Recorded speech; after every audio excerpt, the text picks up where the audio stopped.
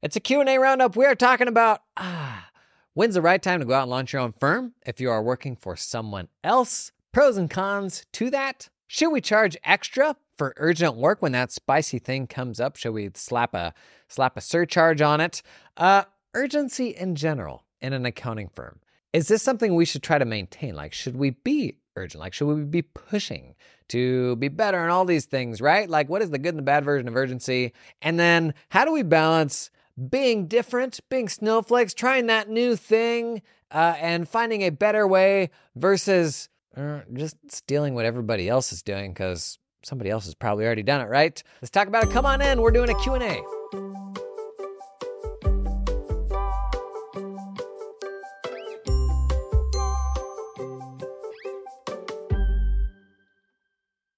As always, pop the questions down in the comments. Hit me on social media, whatever. We'll pull that stuff into here.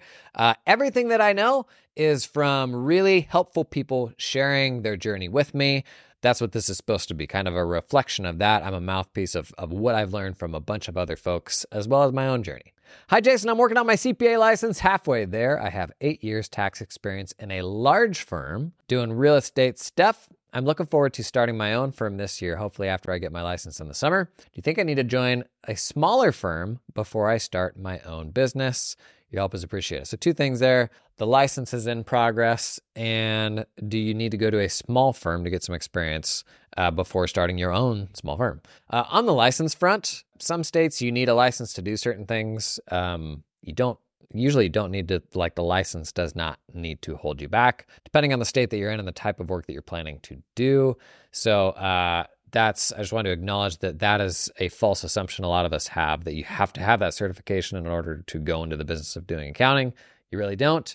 Second thing, so they're currently at a big firm doing real estate stuff. And the reality of big firm life is like the type of clients you're going to serve when you go out and you do your own thing. It's very different to the flip side when you're at a huge firm working with huge corps, like versus baby firm working with more mom and pop types of things. And there's definitely a risk of going out and doing your own thing when you enjoyed working on these big projects and teams and all that stuff, more the big firm environment. There's definitely a risk that when you go out on your own and do a very different version of that you get there and you're like, oh, this actually isn't super fun, or this is actually much more isolating than what I did before, or maybe I don't quite enjoy working with that type of client as much as I used to, or as much as I did the larger types of firms. And the reality is when you're coming into firm ownership, if you're considering this, you are going to have blind spots no matter what. So I try to convince people to lean into getting experience. Could you go cold turkey and probably figure this out from scratch doing this yourself? Probably, but if running a small firm is what you're ultimately going to do, I do think it's helpful to have a peek into other small firms and the ways that they work. And so when you're first starting out, that might look like, my recommendation to everybody is be starting that side hustle always, like even when you still have that job that you're doing. I don't recommend quitting that job and then building a new book of business from scratch. That's like the most high stakes way that you can launch an accounting firm. Honestly, there's no reason that you can't be starting to build that business on the side. And the biggest thing there is as you're doing that, you need to be like energized and be like, yes, I am loving this. I want to do more of this. Because the worst thing you can do is make that jump and then find out this actually isn't what I enjoyed. So start doing that side hustle for sure. But when you make the jump, what I would encourage you to consider is, are there other firms that you look up to that are maybe doing things in a way that you kind of want to follow, or you respect the way that firm approaches doing their work, where you could come in and do some contract work for them? Think about what are the ways that I can get a peek into how the sausage gets made at another firm. Experience can be bad when it's the wrong type of experience. I think a lot of us have seen this, where we are, if we come of age in a traditional firm environment, there's certain things that may be hard to untrain. But that doesn't mean that all experience like that is bad, because if you can put your finger on a firm that seems like they're doing something right, doesn't mean that you have to copy everything that they do, but that perspective is really valuable. And I mean, that was the biggest realization I ever had, and what led me to doing things online was I always learned the most talking with other people who did what I did, who ran firms, who in a very contextual way understood the struggles and the pains that I had, unlike anybody else. And if it's just you, and if you are going out and starting a new firm from scratch, and you don't have any of that perspective, you don't have any of those relationships, it's going to be tricky because you're going to have a lot of just dumb meat and potatoes everyday questions where you're like, what is the right thing to do here, A or B? And having that experience with other firms, having those relationships you can lean into, that becomes super valuable to shave like years off of your learning process. So good of you to be thinking about how going from a big firm to your own firm, very different thing, very different lifestyle, very different type of work and type of client. You could do an intermediary step there where you go to work for a small firm, but if you're already building up that side hustle a bit and starting to take on clients, I think you could probably weasel your way into a firm on a contract basis just to get some of that experience. It's a good way to float you cash-wise too as you're building out that client list over the first year or two, right? A lot of folks that listen to this podcast have done just this. Oftentimes, the best people to get advice from are the ones who are just a step or two ahead of you in the journey. Any wisdom you have, the folks who are listening, who have done this in the last 5 years, had to make just this decision and figure out when the right time to do that was. Would love to see a comment from you, just sharing your experience. Like, don't worry about having anything novel to say. I would love to just hear, here's a situation that I did, here's what I decided, and here's what I got right and what I got wrong. Like, that stuff is gold. Can save other people a lot of headaches. One other question that's similar, and then we'll get on to some other stuff. Early 30s, soon to be a dad. CPA debating the jump to capitalize on our AI/remote resource revolution to niche my way into working with farmers' estate tax, or sit tight with a firm that vibes with my entrepreneurial spirit. Thoughts? ? So, working with a firm right now that vibes with your entrepreneurial spirit, thinking about going and doing your own thing with farmers, some estate work with farmers presumably, and having a kiddo. There's something to be said for working with a firm that you vibe with. I mean, there's most of the people that are considering doing their own thing. The opposite is the case. Like they have friction with the model and the people that they have to work with, and that what pushes them out to do their own thing. So if you have something that you really vibe with, I would think really hard before giving that up. That being said, you said it vibes with your entrepreneurial spirit. I don't know if maybe that could be at odds with having a child, or you're thinking maybe you want some more independence because you're going to have a child. I can tell you when I had a kid, there was just like a fundamental brain chemistry shift that happened for me. I don't know what this experience looks like for women. And blows my mind the number of women out there who run their own firm in the same situation, have their first child, have subsequent children. Like, it's amazing to me. I can tell you on the dad side, when you have a newborn and like the kid's in the breastfeeding stage and like you generally kind of feel useless and you're just kind of there running support for your partner, just being like, just tell me what I can do, how I can help, just trying to be helpful, right?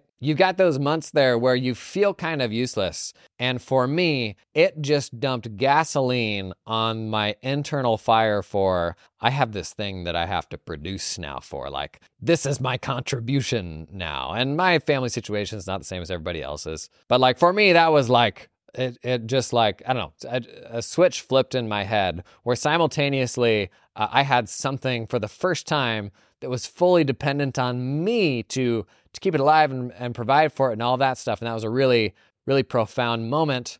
But at the same time, you have something that is now more important than anything else you've ever had. So the stakes just went through the roof. And you need to be there for that thing. Like, you need to raise that thing, be present, all that stuff, right? And those two things are really at odds. The notion that you're going to go full meatball, work your butt off, but you need to, be there for that human being. People often ask me, Jason, who is this episode sponsored in part by? Well, today, this episode's sponsored in part by LiveFlow. Did you hear the news? LiveFlow just launched a consolidation product. You actually might have seen it on the main channel recently. We did a whole demo day of it. LifeFlow's automated multi-entity consolidations, it's beyond simple to use. You can easily map multiple unmatching chart of accounts from multiple QuickBooks Online companies into one standardized report. And once it's set up, LifeFlow's gonna get to work updating the consolidations automatically in real time, the realest of times. So you can focus on analysis using instantly updating data across entities. LifeFlow can even consolidate financials that are in different currencies. That sounds disgusting. Yikes. And it doesn't stop there. LifeFlow offers flexible, powerful reporting tools, create customized dashboards that meet your specific needs, you little snowflake. Build executive presentations, cash flow forecasts, and more with just a few clicks. The consolidation thing is actually super cool. If you haven't seen that yet, check it out on the main YouTube channel. And thanks to LifeFlow for sponsoring the pod. So there's definitely value, and for me, there was definitely value in optimizing for flexibility. Now, the reality is, if you work for an accounting firm, you ought to have, honestly, phenomenal flexibility. And a lot of accounting firms, like, they still don't allow for this, like flexible work schedules and being able to work remotely and stuff like that.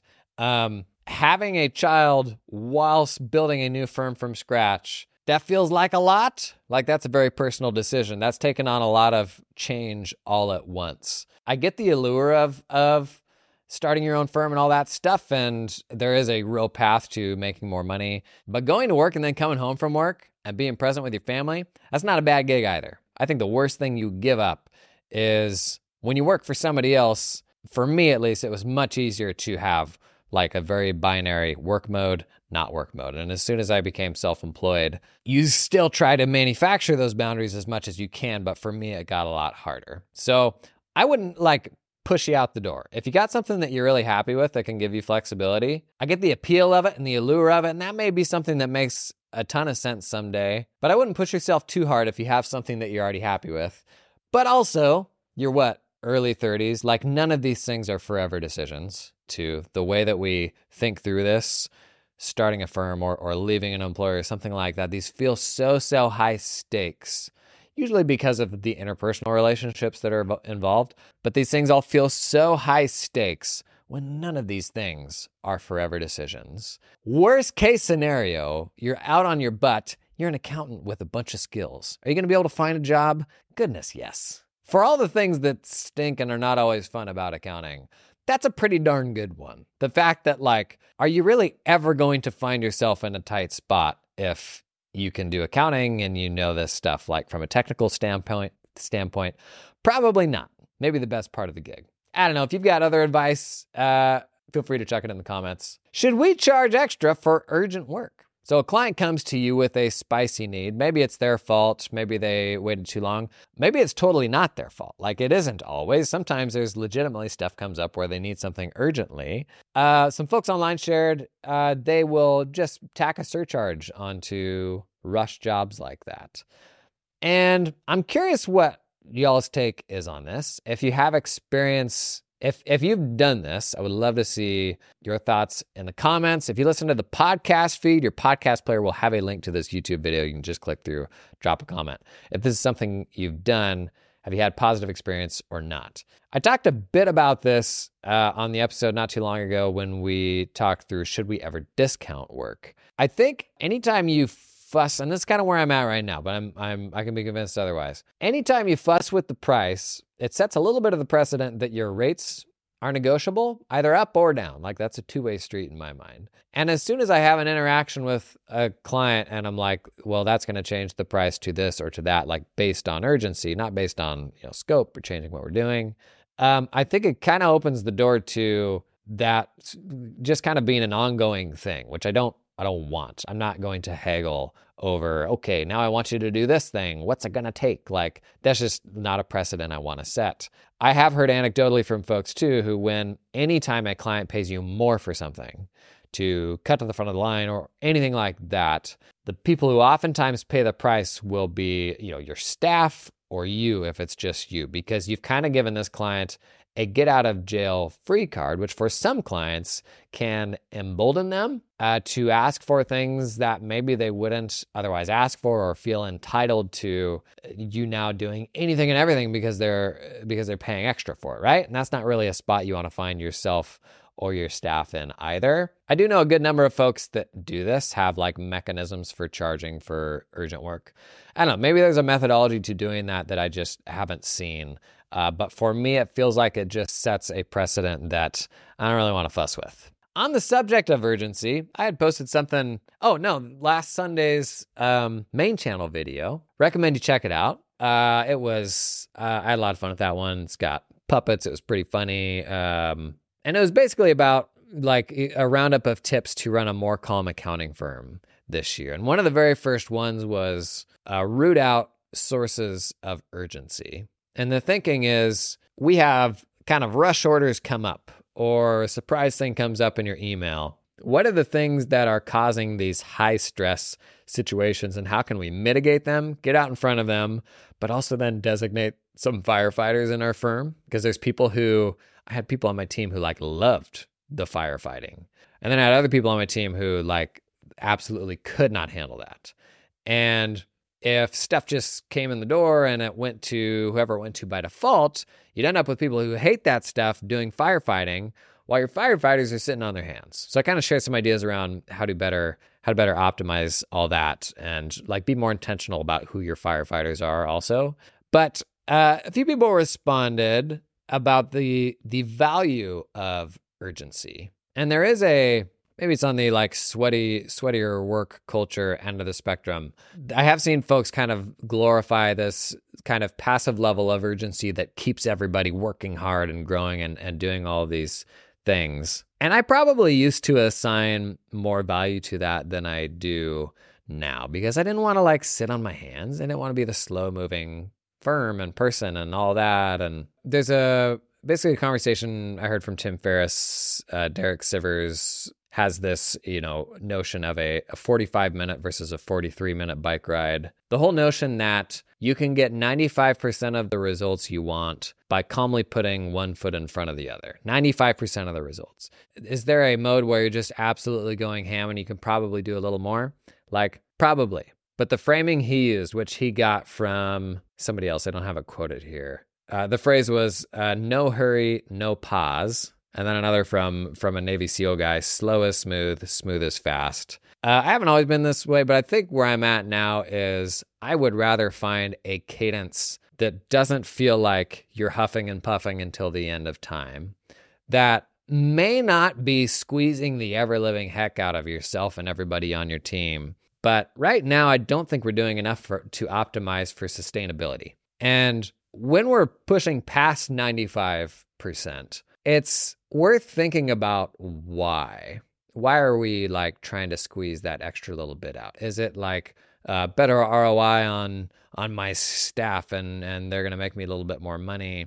I think oftentimes for me anyways, in the past, the pressure to push like over the threshold was internal voices, was fear, was insecurity, was maybe not being this cool, forward-thinking, trying harder than everybody else sort of person. But ultimately, who is that approach in service of? I think it's probably in service of a bunch of people who ultimately don't care about me, or it is me trying to, impress a bunch of people who I maybe don't even like or don't even care about, right? Like the people you disagree with or the naysayers. I think we put a tremendous amount of time and energy and oftentimes build our lives around trying to impress people who couldn't care less about what you're doing. Maybe it's somebody that hurt you in the past.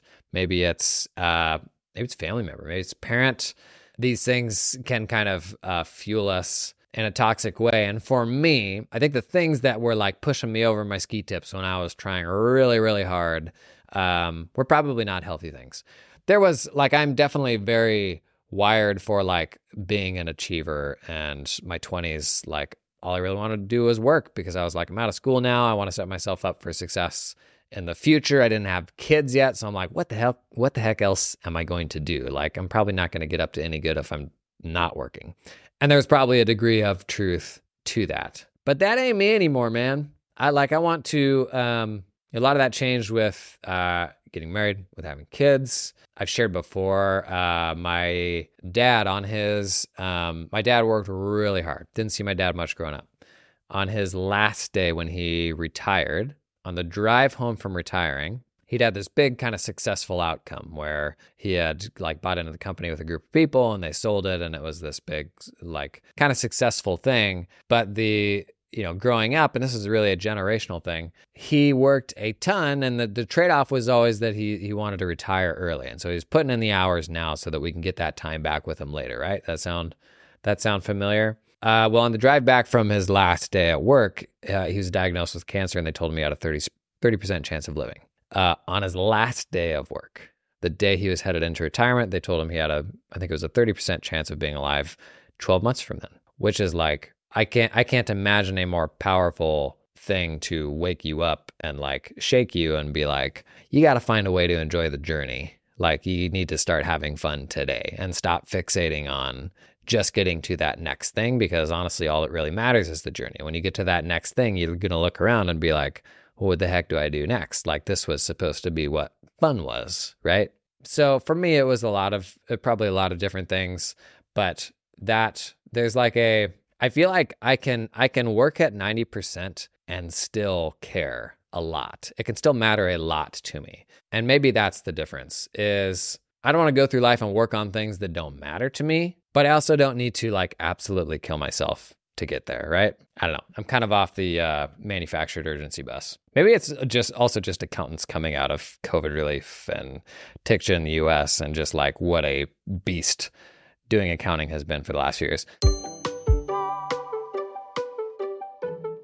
This episode is sponsored in part by Cloud Accountant Staffing. Y'all know I'm a big advocate of hiring offshore. One of the biggest changes I made in my firm, we transitioned a legacy firm from 100% onshore local hiring to 100% distributed US and then 100% distributed globally hiring. And honestly, is the best thing we did. It virtually alleviated all of our hiring pains, completely changed how we thought about staffing projects and the type of work that we wanted to bring on. Because you know what? The folks we hired offshore, really freaking good. A lot of misconceptions around the type of people that you hire offshore because your enterprises will oftentimes use offshore folks for like menial work.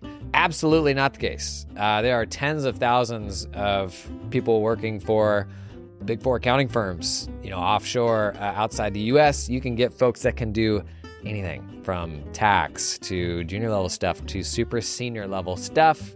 But try to do that yourself, figure it all out yourself. That's going to be hard. It's going to be scary. Really good place to start. Cloud Accountant Staffing. They will hold your hand through that process. Their story is super simple. An accounting firm in the US hired a bunch of people in the Philippines, fell in love with them, but didn't fall in love with the fees they were having to pay to the staffing companies that were managing these employees. So they built their own solution, and now they're starting to pull other accountants in. I'd encourage you, a big tipping point for me was when I was like, I'm going to stop being opinionated on this and just try to learn. And so I talked with other practitioners. I talked with some of the vendors that would like help you get into offshoring. That really opened things up for me. So if you've been on the fence, I'd encourage you to at least learn about it. If you start heading down that path, consider Cloud Accountant Staffing. Last question. Being different from other firms versus copying. So I had a tweet that went out earlier this week. It wasn't a tweet. It was on all the socials.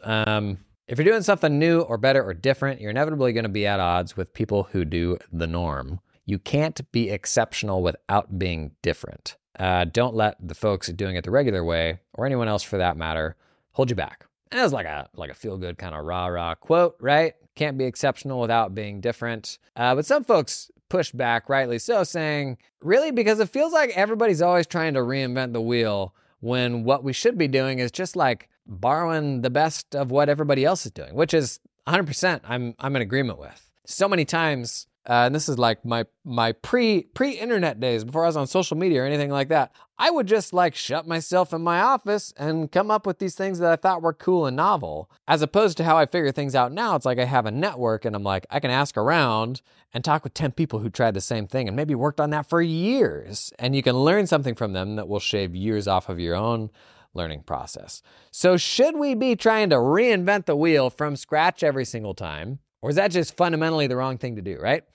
That is the place that tweet and that thought was coming from is more about the people and the colleagues and the folks that we bump up against in life. And I've been thinking a lot about this lately because the last 12 months has been a huge year of change for me. I literally got out of college, went to work at a public accounting firm. I followed that track and success in what that track looked like. Sidebar, The Pathless Path. It's a book. It's a killer book. I'm going through it right now. The way they refer to this is the default path. Most people go through life on the default path where you start playing a game, you come into a place of work, and success is defined by the people around you in that environment. When success, like, that's not rooted in reality at all. Like, that is you're playing a game within a bubble, but like the default path is just to do that thing. So I was on my default path probably up until the end of last year when I got out of firm running. And the first year for me after firm running, honestly, was just like,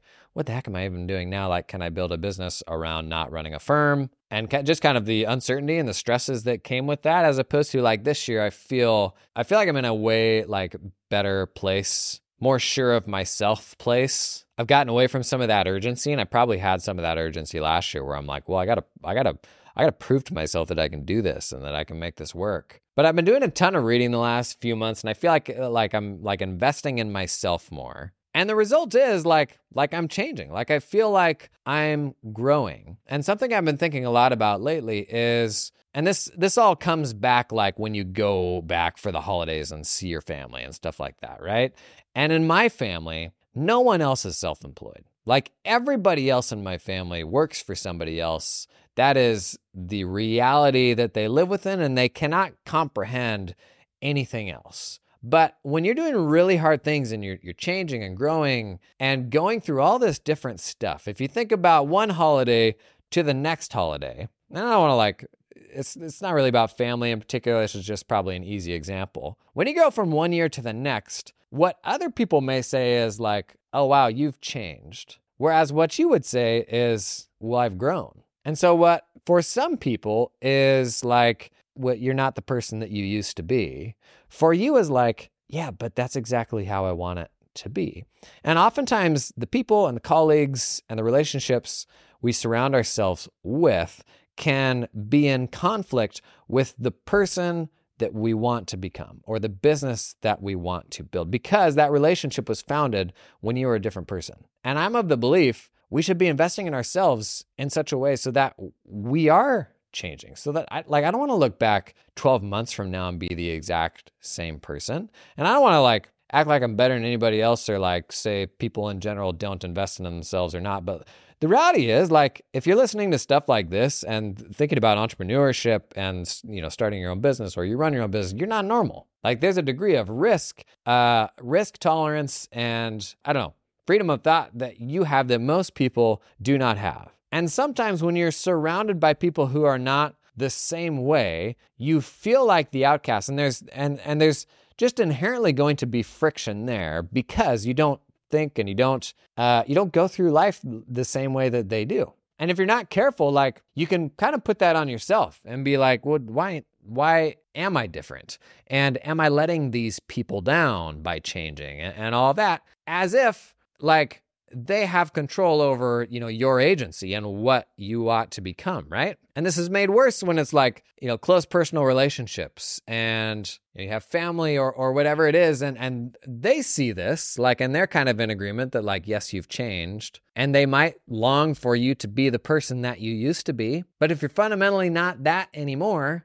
it's hard to not feel like you're letting those people down, right? And there's a whole lot of stuff wrapped into that from like, there's certain people in your life that like you have to, I think you probably have to maintain a relationship with. And so like, that's obviously a very complex thing. But ultimately, it's up to you and nobody else to decide who you want to become. And along with that, we need to be really mindful of whether we're surrounding ourselves with people and consuming media and building relationships that are in service of the person that you want to become, or do they want you to be who you were? Are they going to make you feel bad for growing into the person that you want to become, right? We've probably all had experiences with that, where you look around and you're like, I don't like these circumstances. I don't want to be here anymore. I see what success looks like there, and I don't want that for myself. But when you're in that environment, you're surrounded by those people, your idea of what you want to become is going to be at odds with everyone around you. And that is normal. And that is probably growth. I felt that at a lot of points in my life. I've even felt it lately as, I don't know, I'm feeling like I have a degree of freedom in doing all of this stuff now, but you feel the pressures of other people around you and the folks you went to high school with and all that, right? And that's the holidays are definitely a reminder of that. But here's permission. Don't let anybody get in the way of you becoming who you want to be. If you're trying to do something different, something better, there's going to be friction with everything you built back then, everything you built when you were a different person, right? That's just the reality. But if we live in service of our past selves, if we just live in service of the person that we're trying not to be and doing that at the cost of the person that we're becoming, I think that's the wrong move. And I'm not trying to be like, I don't know, mysterious or arcane or something like that. I just think that's something that we bump into a lot in life. A great example is clients. Man, the client that you picked up when you were a different person, when you were a different firm, and they don't like the person or the firm that you are now. And it's like, sorry, bub, I grew. Like, we were a great fit back then. But if my option is to stay that same person in that same firm forever or to become something better, I need to become something better, whether that's good for you or not. That's kind of the gist of it, I think. So for all you that are out there growing, keep on growing. You got to do you. Thanks for coming and hanging. I'll see you in the next one.